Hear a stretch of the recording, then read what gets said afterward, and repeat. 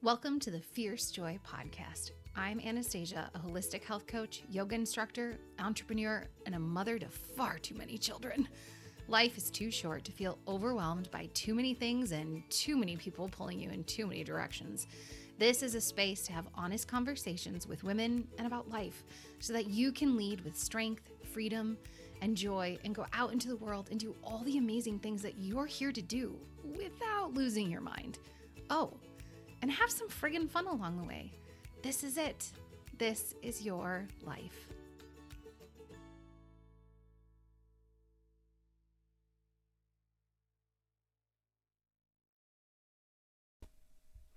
Hello and welcome. Today I am very excited to have Casey with me today.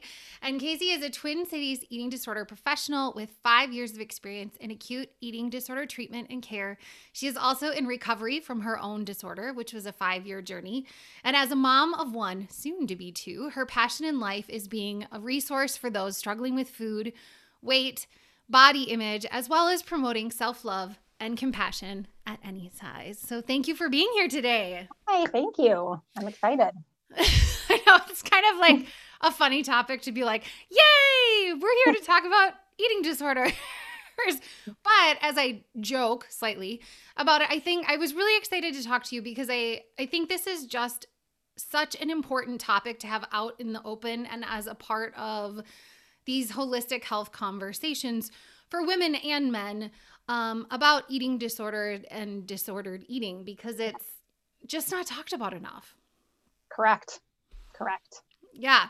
So I think like a great place to start, which I didn't prep you for this, but is Good. there's these terms out there, and there's eating disorders, and disordered eating. And those are two, from my understanding, slightly different things.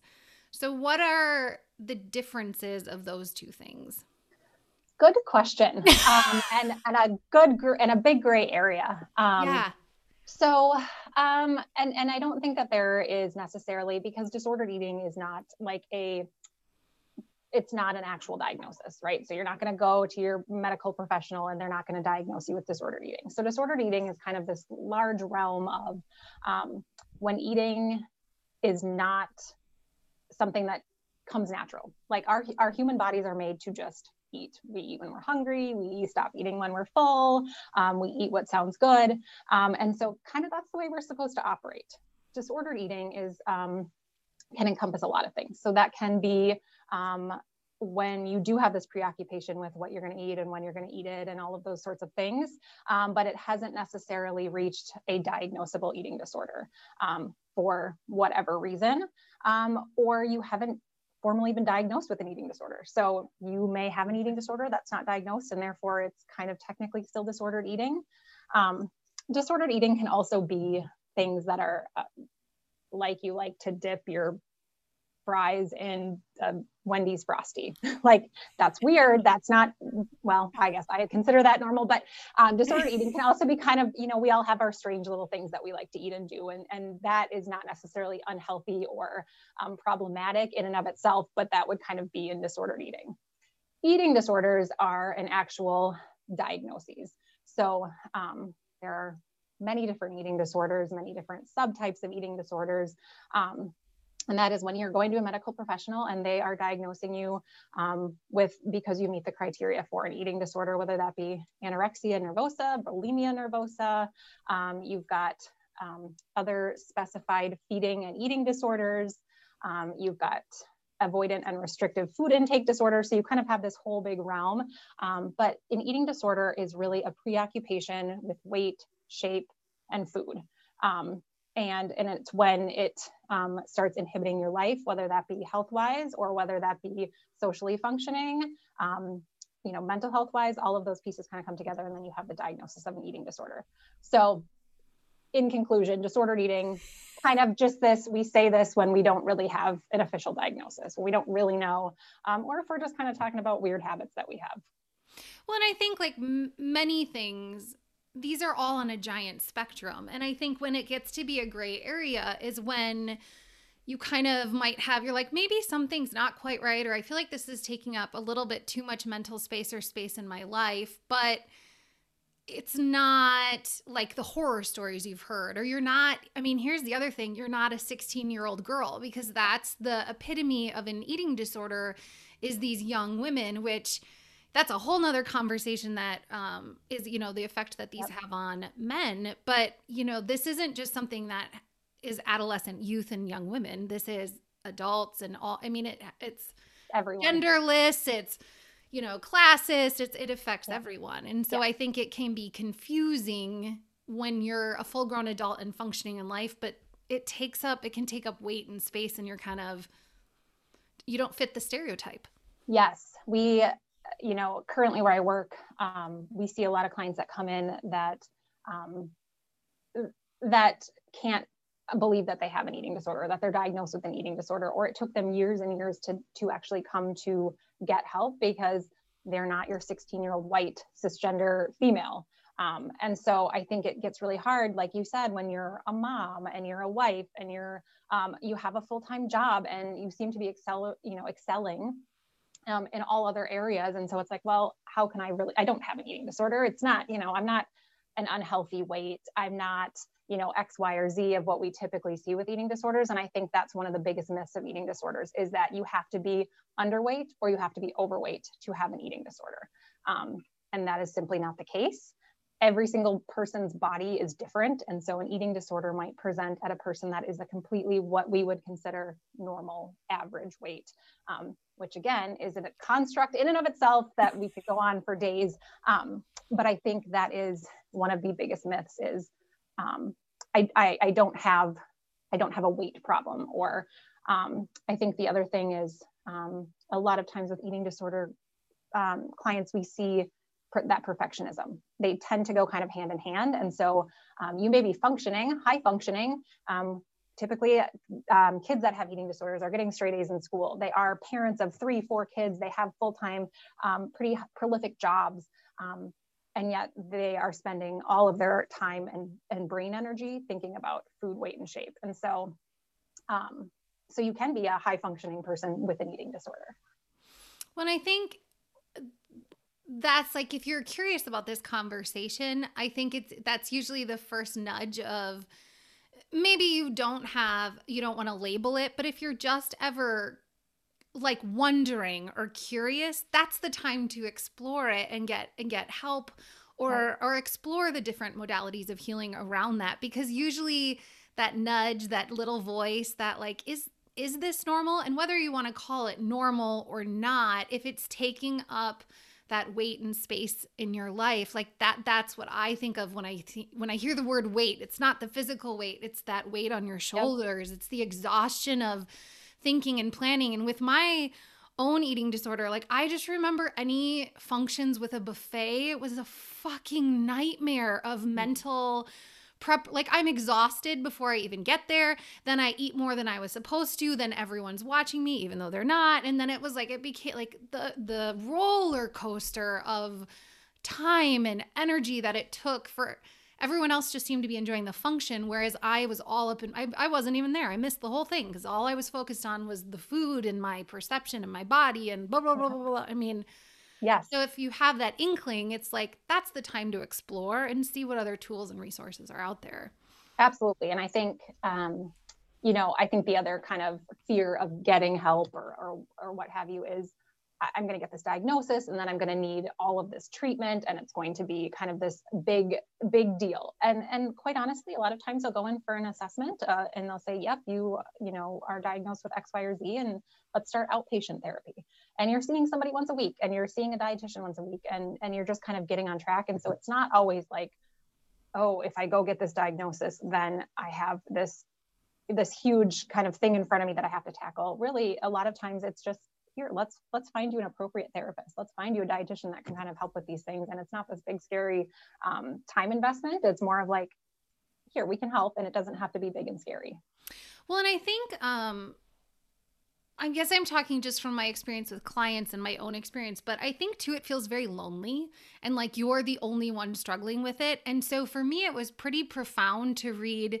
I think it was like the binge eating disorder, like treatment diagnosis, like the 8 things, like check the box or whatever. And it was like, I had 7 of 8.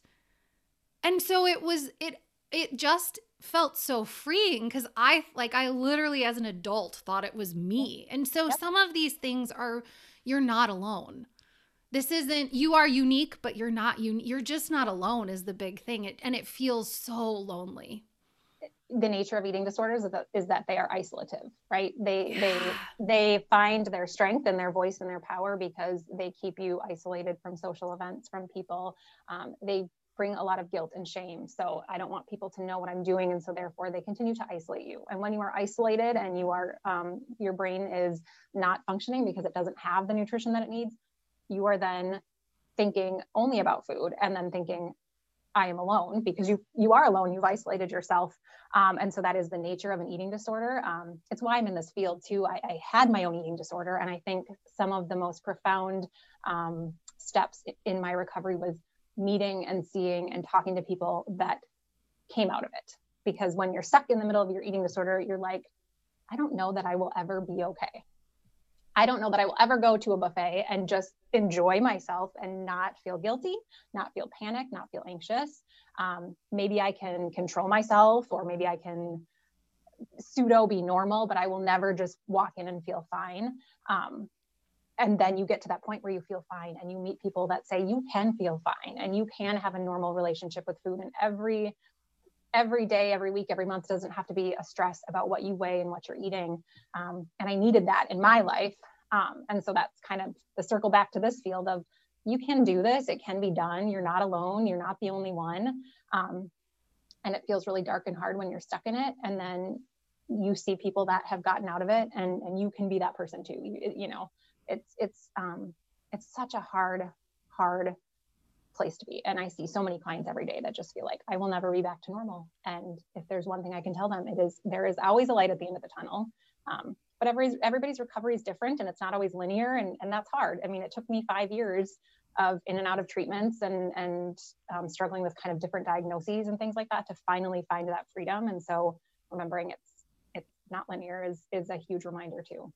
And I think I love kind of what you said as far as sometimes it can take some time to find the right treatment center or the right therapist or the right diagnosis or the right massage therapist or the right, it takes time, and it will even change based on where you are in your life of what works for you. Because I remember going to an outpatient meeting, and it was a bunch of really young teenagers, and they were all so sick, and I was like, this is not the right group for me, for my, it almost made me sicker because they were all so sick, and it had nothing to do with them or the group, but I was like, wow, this is actually not working for me. In fact, it's making my eating more disordered, because I wanted to, straight up, I was like, I had disordered eating,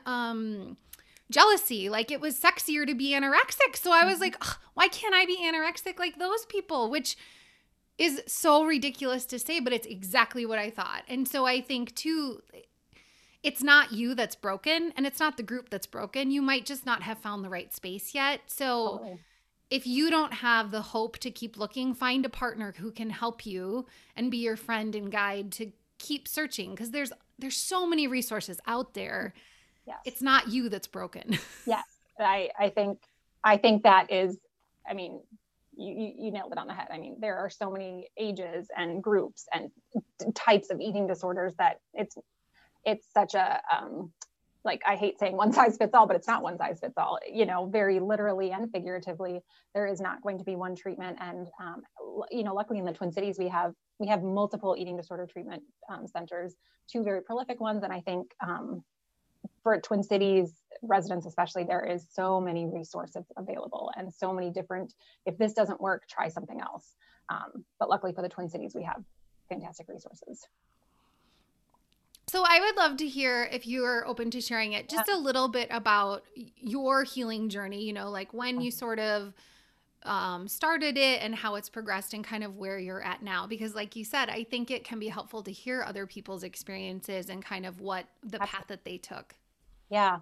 My eating disorder started in your very typical, I was a 19-year-old, or I guess 18 at the time, going to college freshman year. And I feel like it is very common that we see clients that freshman year of college, that big transition happens and things happen. And it just wasn't, college was not what I thought, what I had expected. And so January came around, and as our culture does, and as our society does, we make New Year's resolutions to get fit and get healthy and lose weight. So I was going to lose the freshman 15, another lovely cultural norm we have. And I had 2 college classes that were requirements. One was health and nutrition that taught me all about how to count calories, what food was bad, what food was good, how much I had to exercise. So I was getting really great education about that. And then I also had a class called Walk, Jog, Run. So I was also having to exercise consistently, both required classes. So it was kind of the perfect storm of, I was feeling really not confident. I had a roommate who was fitting in nicely and looked a very certain way. And I just felt like I needed to be a different person. I needed to somehow fit in. And so as I started doing all of these things, I couldn't stop. And so the restricting got more severe, the exercising got more rigid and compulsive, and I couldn't stop. And I was also getting attention. Casey, you look really good. Oh, Casey, you're losing weight. Oh my gosh, Casey, wow, you look, fantastic. Well, you're not going to stop doing something when all of a sudden you're getting attention for how you look. And so it was a very quick decline. I lost a lot of weight in a very short period of time. I had some dear friends who staged somewhat of an intervention with me and my parents, and I got into inpatient treatment. I remember going to my intake thinking, oh, they're just going to tell me I need to go to outpatient. It's no big deal. And they were like, you're not okay. You got to go to the hospital. And so from there, I really spent 5 years figuring out what freedom from food looked like. What started as something kind of innocent and I didn't understand what I was getting into, and this eating disorder really turned into my relationship with food and how that looks. And I spent time, so I was originally diagnosed with anorexia. I then, kind of morphed into a binge eating, a bulimia binge purge cycle. There was abuse of alcohol during that time. It was really just anything I could do to kind of feel like I had control over food, and I never had control over food. And I tried to be gluten-free, or I tried to do this, and none of these things are inherently bad, but it was reaching and grasping for anything that I could. And I think it all came down to that control piece. I want to have control over what I'm eating and what my body looks like and what my shape looks like. And none of that is sustainable. I tried to have kind of a pseudo eating disorder. They give you a goal weight range, and of course you don't agree with that goal weight range because it's scary. And so I thought, well, if I just have this weight, I can maintain at this weight that I'm comfortable with. So I can sort of have an eating disorder, but I can sort of be in recovery, and there's no way to do that either. And I had a therapist that I had worked with for a long time, and I really trusted her. I had built really good rapport with her, and she kind of looked at me about 5 years in and said, I can't do this anymore. This is not a healthy relationship. You have one foot in and one foot out, and I worry about you when I'm not seeing you, when you go MIA and I don't know where you are, and I worry about you, and it's not healthy for me, and clearly it's not helping you.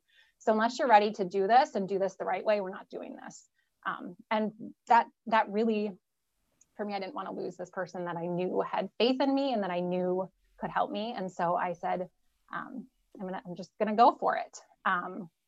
And I tell my clients this often, but I always say, like, what if you just tried recovery for 6 months or a year? What if you just tried being at this weight for a year? And what if you found yourself happy? And if you didn't, you can always go back. You know how to have an eating disorder really well. And so that was kind of my mindset. I'm just going to try this for a year. And I did the work, and it was really hard. And I eventually found that I woke up, and the first thing I thought about was not food, was not what I'm eating. I finally went out to dinner and didn't, scour the menu for what seemed to be the lowest calorie food. I didn't look menus up ahead of time to look at the calories online. I finally stopped avoiding situations that were scary, because the more that you do these things, the more that and I had great support. My mom pushed me and, fear foods and things like that. But the more that you do these things, the less the anxiety and the fear is. And that's with anything that you do in life. And so the more you kind of face those fears head on, the more that you realize you're going to be okay. And I got to my goal weight, which is, I don't even know what my weight is now. I don't own a scale. But there's kind of that set point, and my dietitians and my therapists always talk about your body wants to be at a certain weight, and it's going to fight really hard to be at that weight. And I never trusted them. And then when I finally did and just kind of worked on intuitive eating, my body has a set weight and it does want to be somewhere. And when you embrace that, that's when you can think clearly and you can kind of find that freedom because you are able to listen to your body. So that's kind of my 5 years in a nutshell. I mean, I just like, thank you for sharing, first of all. And there was only about 15 things that I was like, yes, oh my gosh. And I think at the very beginning, like one of the things you said was I needed to be someone else. Mm-hmm. And I think that is whether it's food or alcohol or sex or sleep or Netflix, or we have this culture of checking out. And when you boil it down, like a lot of times it has to do with I don't want to be with who I am. Yep. And that's what we're learning to do is connect to that inner wisdom. Like you were talking about, your body kind of has a natural place it wants to be. So sure, you can fight it and do all these things, but it's going to kind of, when you listen to it and you connect to it, like it's really wise. And women are really taught to distrust their body, to distrust taking up space, like we're not taught to connect to that. And the more I lean into it and coach clients with it too, it's like, it's so wise. It's so like, we don't need to escape ourselves. We don't need to buy anything else. We don't need to be someone else. It's more of this unlearning that has to happen. And, oh my gosh, there were so many things. So now, of course, I can think of none of them. But I mean, and too, it's, I don't know, it just is that unlearning. But I also love too that you brought up, you sort of had like that half disordered eating, which is really just disordered, because I think now we also live in this diet culture of healthy disordered eating. Like I'm a paleo, raw, vegan, like we have to label it all, and then macros and again, not that any of those are innately bad. Some people need like this box or package, but it's like now it's almost this opposite of it is like this disordered eating that's normalized over all this stuff, which just kind of cracks me up. Yes, there is not, I am waiting for when they officially make orthorexia a diagnosis, but orthorexia is that obsession and rigidity around eating only healthy foods, which is, we typically see clients that will only eat vegan or raw or paleo. And again, innately, none of these things are bad. But the rigidity and compulsiveness of having to only have those can become an obsession too. And so would our culture say that's an eating disorder? Absolutely not. That's just, following the trends. But I absolutely think it is, because it does inhibit your life. Are you able to go to a restaurant? Are you able to attend a party and just eat what's there? I don't know. And is that inhibiting your quality of life? So, well, and I think, I never know, like I feel like I'm still searching for the right words, and words trigger people. And so trying to be respectful of that. But, there's like these resets and cleanses, and again, none of these are innately bad or gluten-free or things like that. But I think that gets back to that same thing of, I think like there's mindful eating and intuitive eating. And those are the two terms that for me tend to really resonate about connecting to your own body and being present. Yes. And I think it's different for every person. For me, I wanted to jump on a few of the, trendy things. And then what I realized as I continued in my recovery is that those things just aren't going to work for me. I don't do well having rules and regulations around food. And so I'm lucky in that my body is fine with whatever I eat. But I found for myself, like, that's not going to work for me. And so my mantra for food and really life, but is everything in moderation. And I talk to my daughter too. She's almost 5, and she will say like, is dessert good for you, Mom? Like, and I heard at school, dessert's not healthy. To me, I talk to her, everything in moderation. Like if you only ate Oreos every day, do you think that would be good for you? No. You only ate broccoli every day, would that be good for you? No. So everything in moderation. I can have anything that I want. And again, I don't limit myself, but if I'm eating everything in moderation, there isn't a moment where I'm like, oh my gosh, I just want to eat a gallon of ice cream, or, oh my gosh, I just want to go get fast food, because none of that's off limits. I've never not had that. I've not restricted myself from having that. It doesn't feel like an indulgence. I don't have indulgences. It's just, everything's in my house. I don't keep that in my house because I'll eat the whole bag. Well, probably because you don't keep it in your house, Well, and that's what's so personal too. I have found, for me, there are a few trigger foods that I don't keep in my house. That doesn't mean I don't eat them. That doesn't mean I can't go get them. But for me, like, this is where I think it's very fascinating. And I think it's okay that there are different solutions, and to trust, like, I don't need your solution and you don't need mine. And that's okay. That doesn't mean either of us are doing it wrong. Yep. But I do have a few foods that it's like, for me, it becomes that I can't keep my eyes off of it. Whereas if I just go, oh, you know what I'd really like today? I'm going to go walk to the store and get this, and I'm going to eat it and enjoy it.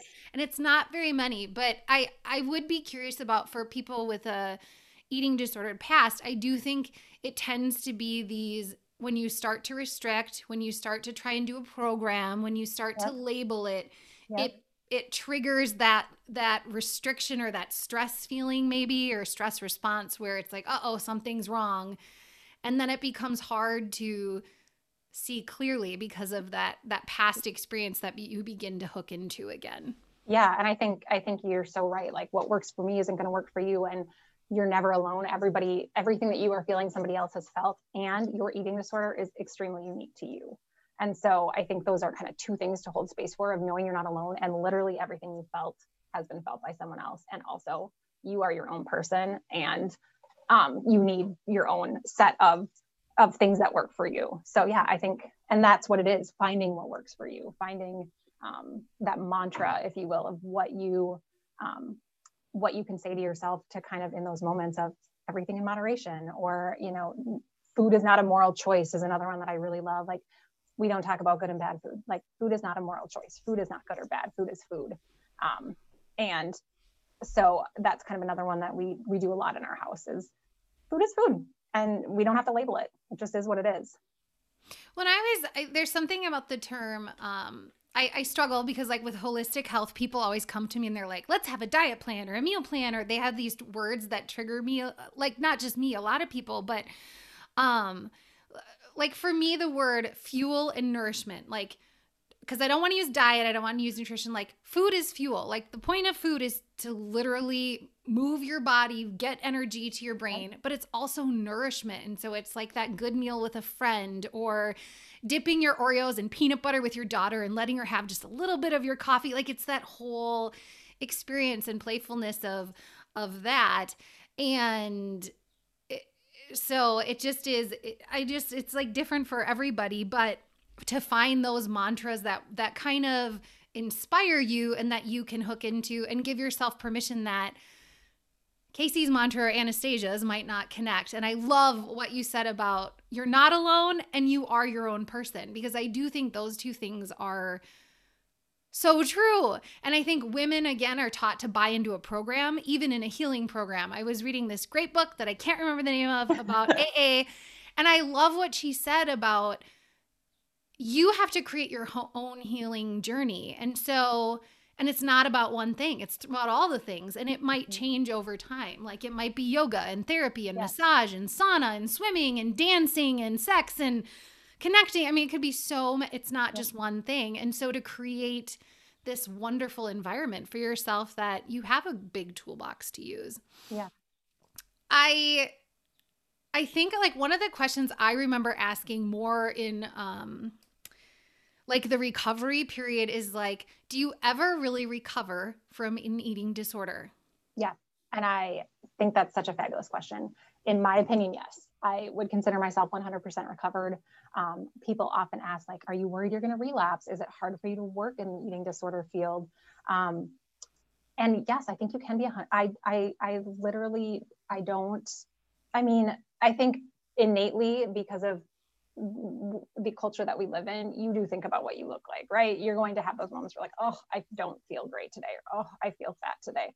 And then you move on. And I think that's the difference between the preoccupation with, food shape and weight, and just being a normal woman who is going through, hormones and emotions and a bullshit culture of like, here's the one version of a person that you can be. Exactly. And, the size you have to be, and like inundated with it. Like, I love the like labels that are sinful, or I said something for bubbly water that was like sin free. And I was like, it's water. I know. I remember seeing the bubbly thing too. And I was like, yeah. So like dessert eating, and it's like guilt free, and it's like, why are we associating guilt with food?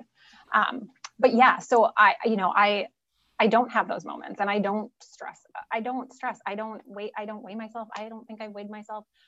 This is my life hack that I think isn't a life hack anymore. I think it's been shared enough, but I'm not going to take credit. But you don't have to be weighed at the doctor. You can decline to be weighed at the doctor. And I don't care. I'll be weighed at the doctor. You can ask to stand backwards on the scale. But I think that preoccupation with weight, and we go to the doctor and they weigh us and then make some sort of discussion about what we weigh, as if that has any bearing on who we are and if we are actually healthy, is huge. I know I'm getting a little tangential here, but I think that is kind of the other preoccupation that we have in the culture now of what do you weigh and what is your BMI, and are you at a healthy BMI? Are you obese? Are you, we have all these labels, and I think what perpetuates our preoccupation with all of this, because we go to the doctor and the doctor says, well, you're actually technically obese. Well, the BMI scale and it is completely, it's not great. It was developed hundreds of years ago by like an astronomer. Like a relationship to gravity. And I was just reading this book called Hunger by Roxane Gay, which is a fantastic book. She talks about her eating patterns and kind of her journey through recovery. But in her book, she was reporting that they changed the BMI and the numbers like over 25 is obese. And the reason that they changed that is because it's easy for people to remember. So if you're 25 or over, you're obese. And really that's because then people can easily remember that. So we can basically say that BMI is not helpful. Clients often will ask, like, how do I know? Like, how do I know if I'm healthy if I don't weigh myself? You know how you're treating your body, right? You know how you're treating your body. Are you fueling it? Are you feeding it? Are you hydrating it? Are you moving it? Are you happy? Because typically if you feel happy and content, you are taking care of your body, and the weight doesn't matter then. And so I think kind of going back to how do I know I'm recovered? It's because I don't hinge my happiness. I don't hinge my life on anything to do with what I weigh.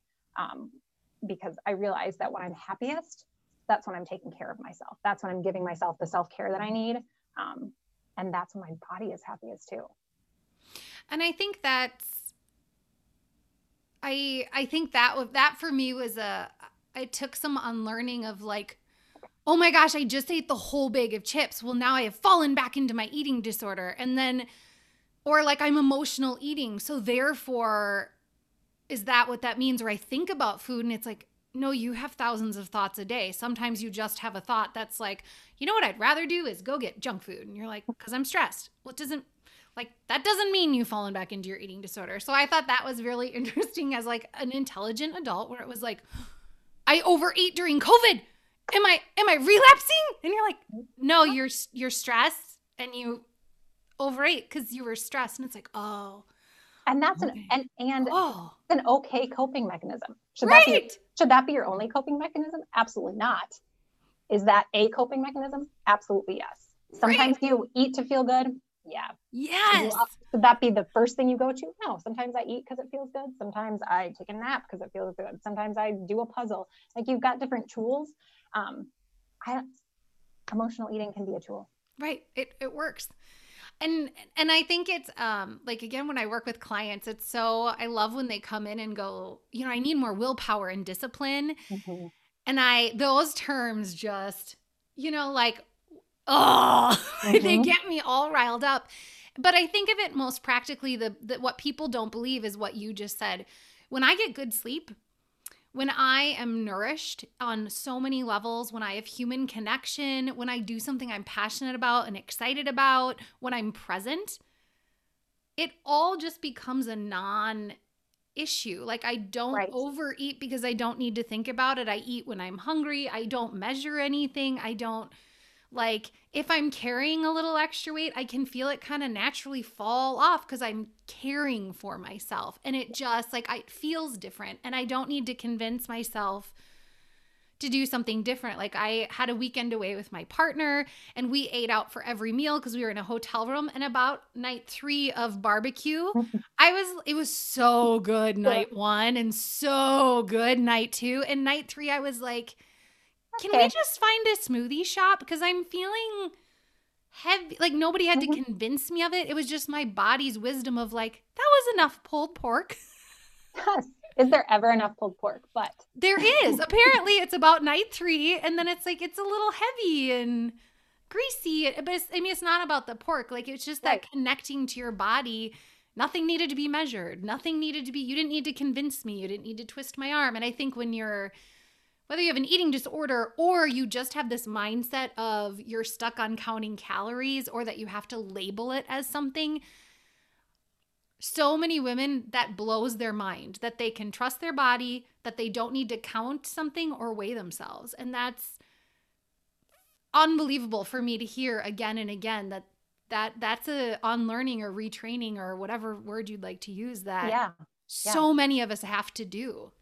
I mean, the counting of the calories and the weighing yourself is just an endless cycle. It's an endless cycle. It will never end. You will never get to a weight and go, boom, I'm happy, I'm done, I can stay here.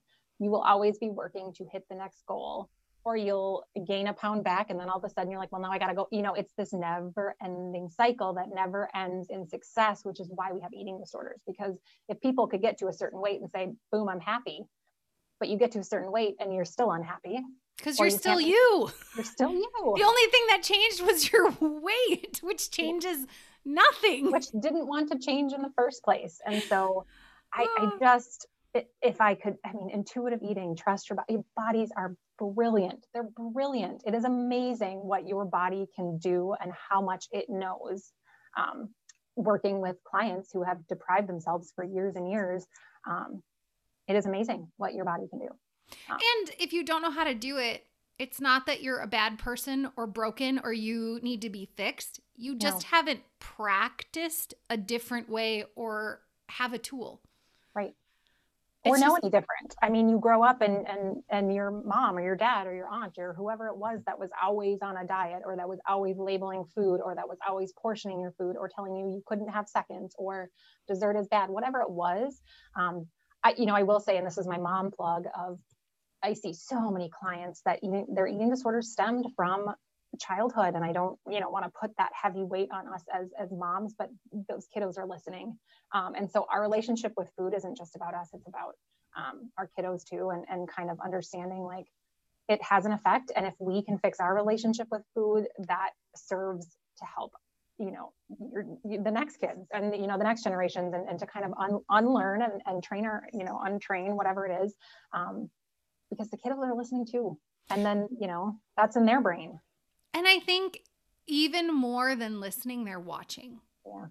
Because if I say to my daughter or my niece, like, everything in moderation and I love my body, and then I get into the mirror and do like, ugh. Yeah. Like, the amount of times my kids mimic my breath patterns, or like my son, I breathed heavily and he goes, "What are you so mad about?" And I was like, oh, I mean, it's not even really about what we say. It's how we live, and they're watching and they're learning. And you just don't, it's a little bit of weight, but it also is it's the truth. We just, they're watching how we walk through this world. And if you're measuring yourself and weighing yourself and making sounds and grunting and looking in the mirror, they know exactly what's going on. Yep. Absolutely. Yeah. So I think that's just another motivation to say, I got to fix this relationship with food. Even if I don't think it's inhibiting my life, is it inhibiting my kids' life? Are they watching and seeing that and mirroring that? And that's super important for me too. Even in recovery, of just making sure, like when I'm going to work out, the other day, she was like, "You're going to get strong, aren't you, Mom?" Yeah, absolutely. Because I'm not working out because I'm trying to lose weight or because I feel like I have to. You like to get strong. Yeah, I do. I want to be strong. Well, and I love like when my kids play with my stomach, right? Like I've had far too many children and all this stuff, and it's like squishy, and they get in there and they're like, it's so much squishier than dad's. And you're like, yeah, it is. Or like when you're pregnant or something and they're like, it's so big. And you're like, yeah, it is. You know, it's just like, no judgment. Yeah. I just is like, I think it's that to me is so healing too, to be like, they have such genuine curiosity, like of, oh, it's squishy. Oh, it pulls. Like, why is it hanging so low? And you're just like, it just does. You know, I love their like straight up, like your butt's bigger than dad's. And you're like, yeah, it is. That's fine. All bodies are different. All bodies. Right. And they're just all they have. It's so neutral for them and curious that it's so fun to see through their lens of like, you look really tired, Mom. And you're like, yeah, it's because I am. It's all you woke me up at midnight. Yeah. So I think there's that beauty of, I don't know, like my 2-year-old blows spit kisses on my stomach and she gets like drools all over me. And it's like, she doesn't care the size of it. She doesn't care what size my pants are. She doesn't care the weight of it. You know, like, and if I'm like, oh, my stomach's out in public, who's going to see this? You know, I missed my life. I missed this moment. I missed this connection. If I'm all up in my head and have to disassociate because I hate parts of myself. And I think that's the sad part is when you're missing it, you're not going to, like, I think if I went on a hike with my sister in Tahoe and I didn't have my swimsuit and there was a lake, it was like, I always want to be able to rip off my clothes and jump in no matter who's around is my goal. Yes. Like, regardless of my weight, regardless of my size, regardless of if I'm strong and feel in shape. I just want to always be able to jump in. Because, and at the very core of it, telling clients and anyone this is what you weigh does not dictate any part of who you are. You know, you know, they're always like, yeah, well, they kind of argue. And I said, if you looked at me, are you thinking about what I weigh, or are you thinking about who I am and what I'm talking to you about? You're not. People are not looking at what you weigh. We all think, if I go out in a swimsuit, I got to find the right swimsuit. Oh my gosh, I can't go to the beach with my kids because I don't. Nobody's looking at you. Nobody's looking at you. We're innately selfish. So we're usually thinking about ourselves. But people aren't looking at you. And there's so much more to be had in life than to worry about walking out and what people think of you. And so often, you know, I don't work with, you know, like eating disorders in the sense of I am not a therapist. I am not a trained professional in this area. But I think there's this idea that goes along with it for a lot of women is like, when I lose the weight, then ... Like when I lose the weight, then I can do these things. And it's like, if you think of this future vision of yourself, who is that person? Okay, they're confident, they feel sexy, they jump into life. If you use the descriptive words, none of those are you weigh 137 pounds. And so it's interesting to think about the characteristics and the values and the traits of this hypothetical person that you're waiting to be. And it's like, that's what you want to lean into is, I want to feel good in my body. Okay, well, that happens now, because if you can't do it now, it's not magically going to happen when you hit a mythical weight number. And like I said before, I can guarantee you will hit that weight number and you will still be looking for something else. So yes.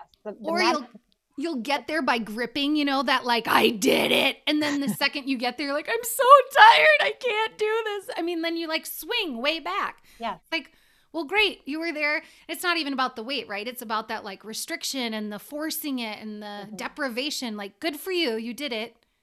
And then you swing way back instead of just knowing what works for you. And you put yourself through this emotional roller coaster of losing all the weight and then hating yourself or beating up on yourself for getting it all back, when really your body's just saying, I wanted it there in the first place. I wanted it there in the first place. Yes.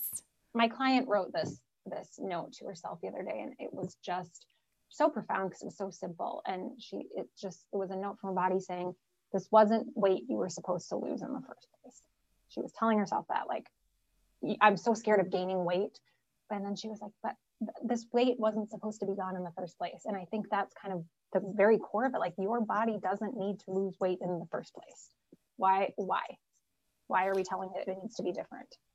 And I think there might be a time that there are some people that, they might need to literally aren't doing the things to care for their body. And that might mean that some weight might mean to be lost. But again, it's about caring for yourself. It's about nourishing and fueling your body. Yeah. And then your weight will find that beautiful place of, this is where you're supposed to be. Mm-hmm. And I think that's what can be hard and kind of get into that gray area of, you're like, no, but really, I seriously am 30 pounds. Like, I'm heavy, I'm out of shape. But it's like, well, you're trying to build strength. You're trying to get better sleep. That's your stress to the max. That's the weight is a symptom of how you're caring for yourself. That is often the common question of, but I actually do need to lose weight. Like, actually do. Again, if you are taking care of yourself, your body will find the weight. So trying to have an arbitrary 30 pounds because you were at this weight at some point, the weight you were at some point, likely 18, in a process, your body's going to change. Your body is going to hold weight in different places. So people get some arbitrary number in their head because at some point in their life, that was the weight they are. And it's like, well, nobody's meant to be 130 for 20 years. That's not the way our bodies work. And so I think we get so fixated on the number. This is the number that I need to be. Yeah. Well, and I think I did dozens of interviews with women, and I did not expect to find this, and I wasn't even hunting for it. Like, that's not the point of these conversations I was having. And I was shocked to learn in this group of women of like 30 to 55 of how many of them had never liked their body, never trusted their body or felt embodied or integrated, didn't like their body. I mean, it blew my mind how universal it was. It's okay. It's okay to hate your body in America. It's terrible. It's totally accepted to sit there and talk about how you don't like yourself, how you're eating too much, how you need to lose weight. That is totally acceptable. And that is what makes everything so much more difficult, is you're fighting this battle against people saying there's nothing wrong with talking about diets and losing weight and, being like, there's nothing taboo about that. And to me, it should be. But that's why you don't like yourself, because you've got all these people saying it's okay to sit here and say you don't like yourself. And I think that's so true on every level, not just with disordered eating. Like, there's the jokes about like, I have to escape my life and drink wine. And you're like, that's really not, I'm not saying wine's good or bad. What I'm like, that's really not a very funny joke. And I've used it. And I had one of those moments with a person I then realized was an alcoholic, and you foot in your mouth. And I was like, that's not funny. It's not funny to do that. And so it is funny, haha, not funny. But it is interesting, is probably a better choice of words, as you start to open your eyes and look for this more about how insidious it is and how it is just okay that, like you said, we hate ourselves. We talk about that. We pick ourselves apart, and even as women, if I were to walk in and be like, oh, it's so nice to see you. How are you? Like, I'm really feeling centered and grounded. I really did some great self-care today. And my partner and I had some really good boundaries, and I had quality time with my kids, but then I really nourished my body and had a great burger with nobody says that. We say we're stressed, so busy. We're busy, we're overwhelmed. We joke about how there's not enough time for me and I'm falling apart. Ha ha. Like, the joke's not funny. Right. And even commenting on people's weight. How is that a thing? You walk in, oh my gosh, you look so good. Did you lose some weight? None of your business, or, we make judgments on people based on what we see about their weight. If it's changed, if they've lost weight, they must be doing well. Adele lost all that weight, or whoever the latest celebrity that lost all that weight. And we talk about their workout routine and all of these things. And it's like, do we know that she's actually happy? Does that mean she's happy?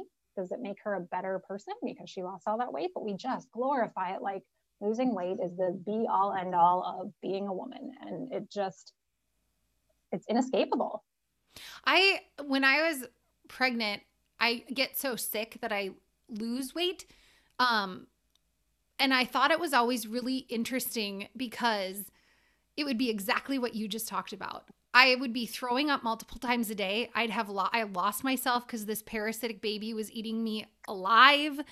I was a shell of a human being. And I don't even say these lightly. Like, it is 40 weeks of terrible. Yes. But my butt would be smaller.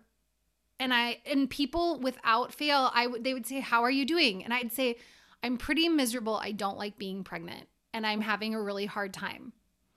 And then they'd go, "Well, you look really, really good." And it always blew my mind of like, I don't even know how to respond. And it's people who love me and good, wonderful people, but that is the response. I'm struggling.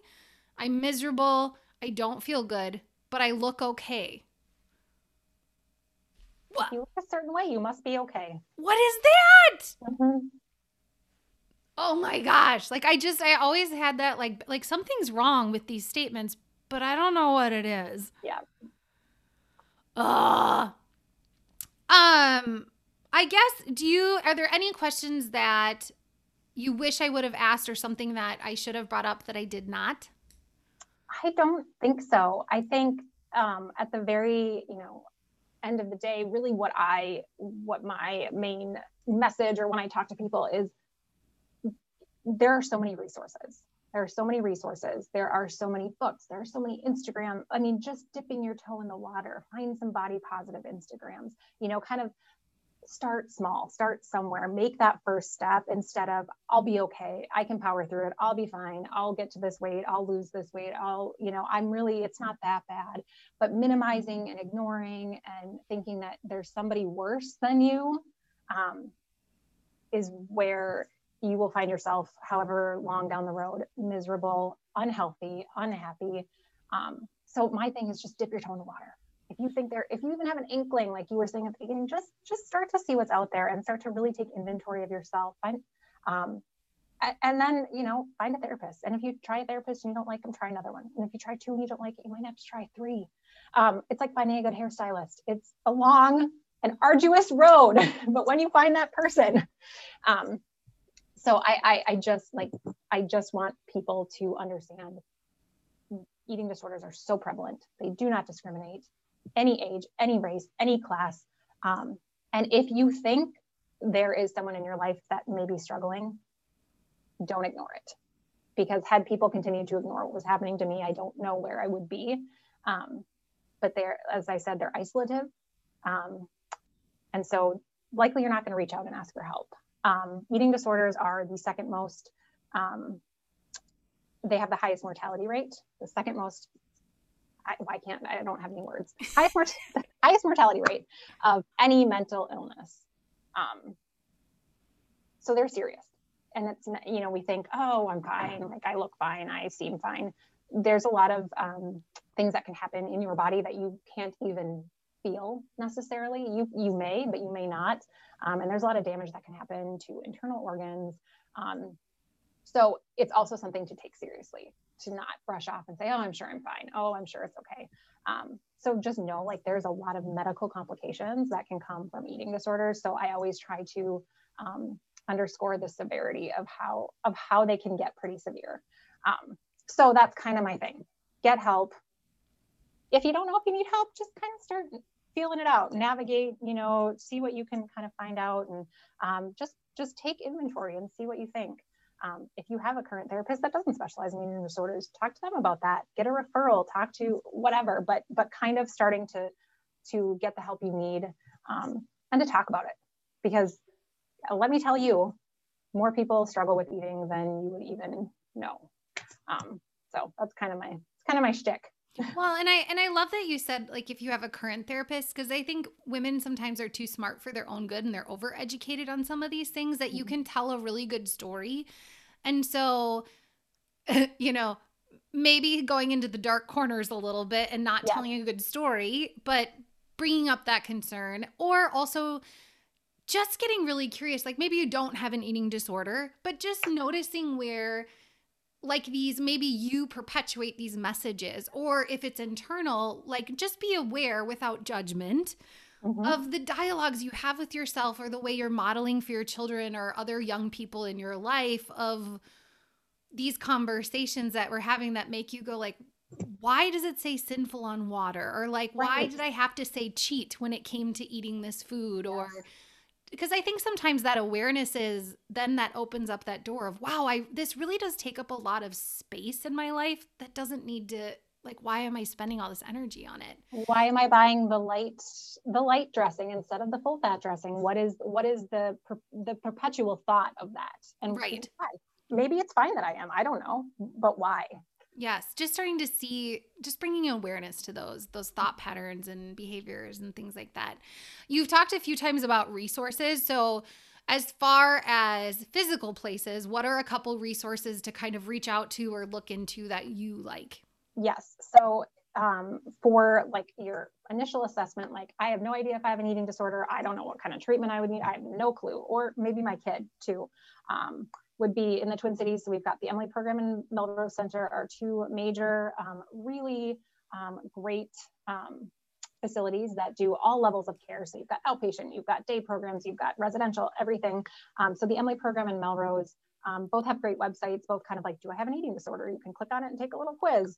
Obviously not super scientific, but just to kind of get you going. And they have great resources. So if they don't have what you're looking for, they can refer you to other places. So I would say if that's just like, I just need to have an assessment and see what's going on. Otherwise, I always like someone like you is a great resource, but honestly, kind of delving into someone like a health coach to say, someone that's not a dietitian, someone that's not Weight Watchers, someone that's not, trying to sell you some sort of diet plan, but someone that's just trying to help you look at, how do you think about these things? Why do you think about these things? Do you feel like it's inhibiting you? I really think kind of finding someone that can just walk through it with you and really delve into it, and someone that has knowledge of these types of things, I think is really helpful. So I would say, Melrose and the Emily program are two great resources just to get your foot in the door and find a referral for if you need a whole team of therapists, psychiatrists, dietitian, because I do recommend if you have an eating disorder, you have a diagnosed eating disorder, I think having a full team around you of a dietitian, a psychiatrist, a medical doctor, and a therapist will be super helpful to give you the help that you need. If it's not, if it's kind of this disordered eating taking up space in my brain, like I said, a therapist or someone like a holistic health coach that can say, let's delve into that and kind of unpack that a little bit, I think is really helpful. And I'm always surprised that women don't like the word support often, but the truth is when you're creating change and trying to do something differently, and even just looking at my own journey, it's not like I found this one magic pill and that like my life, I did this one thing. No, it was a lot of things. And to give yourself permission to have support in lots of ways. Like if we weren't in COVID, like go to yoga every day, see your therapist once a week, also hire the health coach who can do this. Make sure that your friends are supporting you in a way that brings you energy and doesn't suck it. Like be self-centered and selfish, whether you have disordered eating or or just you're trying to you need to be more centered on yourself and take up space and give yourself permission to say no to everything else or as much as you can. And I mean, still take care of your kids and your family, blah, blah, blah, but outsource as much as you can because it won't be this hard for forever. Right. But when you first start to create change in any way, it does take effort. You are shifting. You are rewiring your brain. So take up space, take up time, give yourself as many resources as you can, and you won't need them for forever. Yeah, I know. And I always say it didn't take you a month to get to the place that you are at. It is going to take you just as long to get out of the place that you are at, because people come in and are like, I want to be better. Well, you've had this for 2-3 years. It's not going to be, it's work. It's hard work. And so remembering it's a constant everyday thing. But not for forever. If you do the work, that's kind of the funny thing too, is when it's 1 foot in, 1 foot out, again, with whatever change, not even this, it's like that drags out the process so much versus just I'm going to do this. Jump in. I'm going to commit. Do the hard work. And then, like I said, one day I woke up and I went, oh my gosh, it's not hard work anymore. It's No. intuitive. Right. Ah! And I think that is when I love that you said that at the beginning, because I think it's true. It feels lonely and it feels like it can never change. And then one day it does. And it's almost like that mythical point in time that you're not going to believe someone. Yep. And I can't even tell you when, because it's different for everyone. Mm-hmm. But where, like we started with, you can just go to the party. Mm-hmm. You can just eat food. Mm-hmm. It just is it's not a thing. I know how to feed myself. My body knows what it needs. Yes. Well, I like to end with just a series of questions. So I'm going to ask you a few questions. Okay.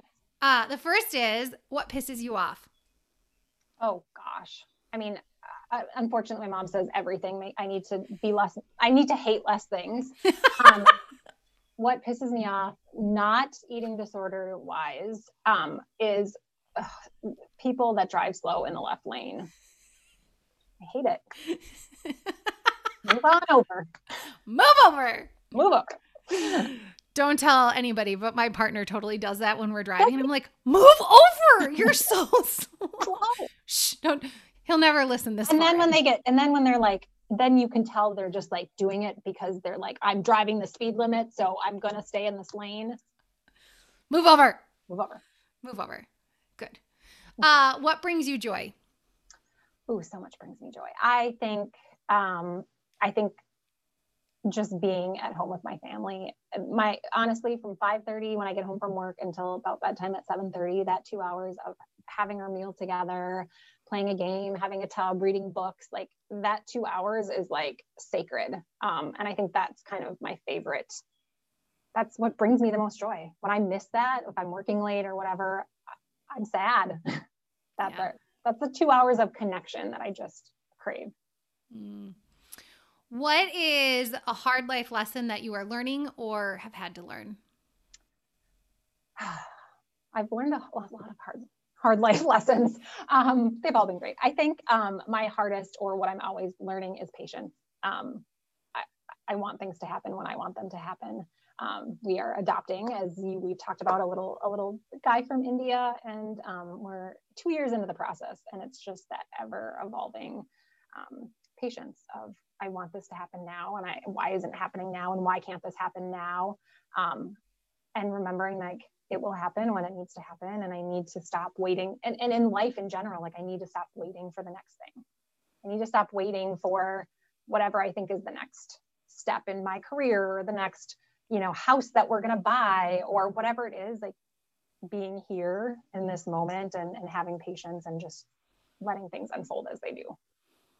And I mean, adoption is like the ultimate test. So you just like dove into the deep end, because pregnancy is its own risk and you don't know the end result. But fortunately, we live in a great place where, for most of us, not all of us, we know the outcome, we know the date about. Yep. And adoption is just this, like, I don't even have words. Like, you are at the whim of everyone and everything. And international adoption is its whole other thing. So nobody seems to be in any sort of rush. And I'm like, come on. Like, this is kind of a big deal. Could we, yeah. That's my response of compassion and empathy to you is, I think this is the one time where I maybe don't have to be so patient. Yeah. Like, come on. But it's another country. And so. And it's a pandemic. And apparently there's a pandemic. What? No. That's a lesson. That's a lesson. That's a lesson. But, is it going to be so sweet when he's a part of our family? Yes. When was the last time you were proud of yourself? When I graduated in December with my master's. Woohoo! Thank you. I graduated. It took me 10 years to go back to school. I said, I'm never going back to school. I'm never doing it. And then I had a baby and was like, I'm going back to school. And then I finished it. And I'm really proud of myself. I was really proud of myself for doing that. And then I said I would never go back to school. And now I'm already thinking about the PhD. So. Like the kiss of death is, I will never. Like, it just is like, should probably stop saying that. I should probably stop saying that. Mm-hmm. Well, congratulations. That's a big Thank you. accomplishment between Yes. motherhood and life and adopting and a job and, just masters and now maybe a PhD, whatever. Just, I don't know. We'll see what life brings. that's right. We're going to be here now, though. Yes. And as we're here now, we're going to say thank you. Oh, I forgot. Where can people find you or follow you if they're interested in connecting? Well, that's a good question. Because I'm not a business person. I don't have my own business page. So if you want to find me, I don't know, you could find me on Facebook. There you go. But then you'd have to know how to spell my last name. Well, we'll see if I can do it right in the show notes. And if anyone wants to reach out to you, then they can find Casey Huschel. Huschel. Casey Huschel. Huschel. And I always say, like, for any friends, family, anyone that I come across, like, I'm not a therapist. For a reason, I don't want to be a therapist. I don't want to be in the room with the problem, solving the problems. I want to be the resource. So I don't care who you are, where you come from, what you need. If you just need a question answered or somebody else's, where do I go to get this? Like, I want to be the eating disorder resource for anyone that needs it. Can we just talk about this? Who do you think I should call? What should I do? That's what I want to be. I want to be able to connect people with what they need. So. Perfect. Well, we will make sure to spell your name correctly in the show notes so that people can use you as a resource if they feel called to reach out to you. Yes. Perfect. Well, thank you so much for joining me today. Thanks for having me. It was lovely. Thanks for listening to the Fierce Joy podcast. So now what? You have to take action. Nothing changes if you don't change something. Take one tiny insight and do something with it today, or even better, now. Make it easy, obvious, and of course, as enjoyable as possible. If you have any questions, feel free to reach out. I friggin' love this stuff. You can connect with me on Instagram at Anastasia Galka Health Coach or on my website at anastasiagalka.com. If you're feeling stuck or like it's time to make a change, I offer a totally free 30-minute coaching session to get you started. I'd love to hear from you. And hey, if you know someone that this episode would be helpful for, please make sure to share it with a friend and get the word out. Thanks for joining, and see you next time.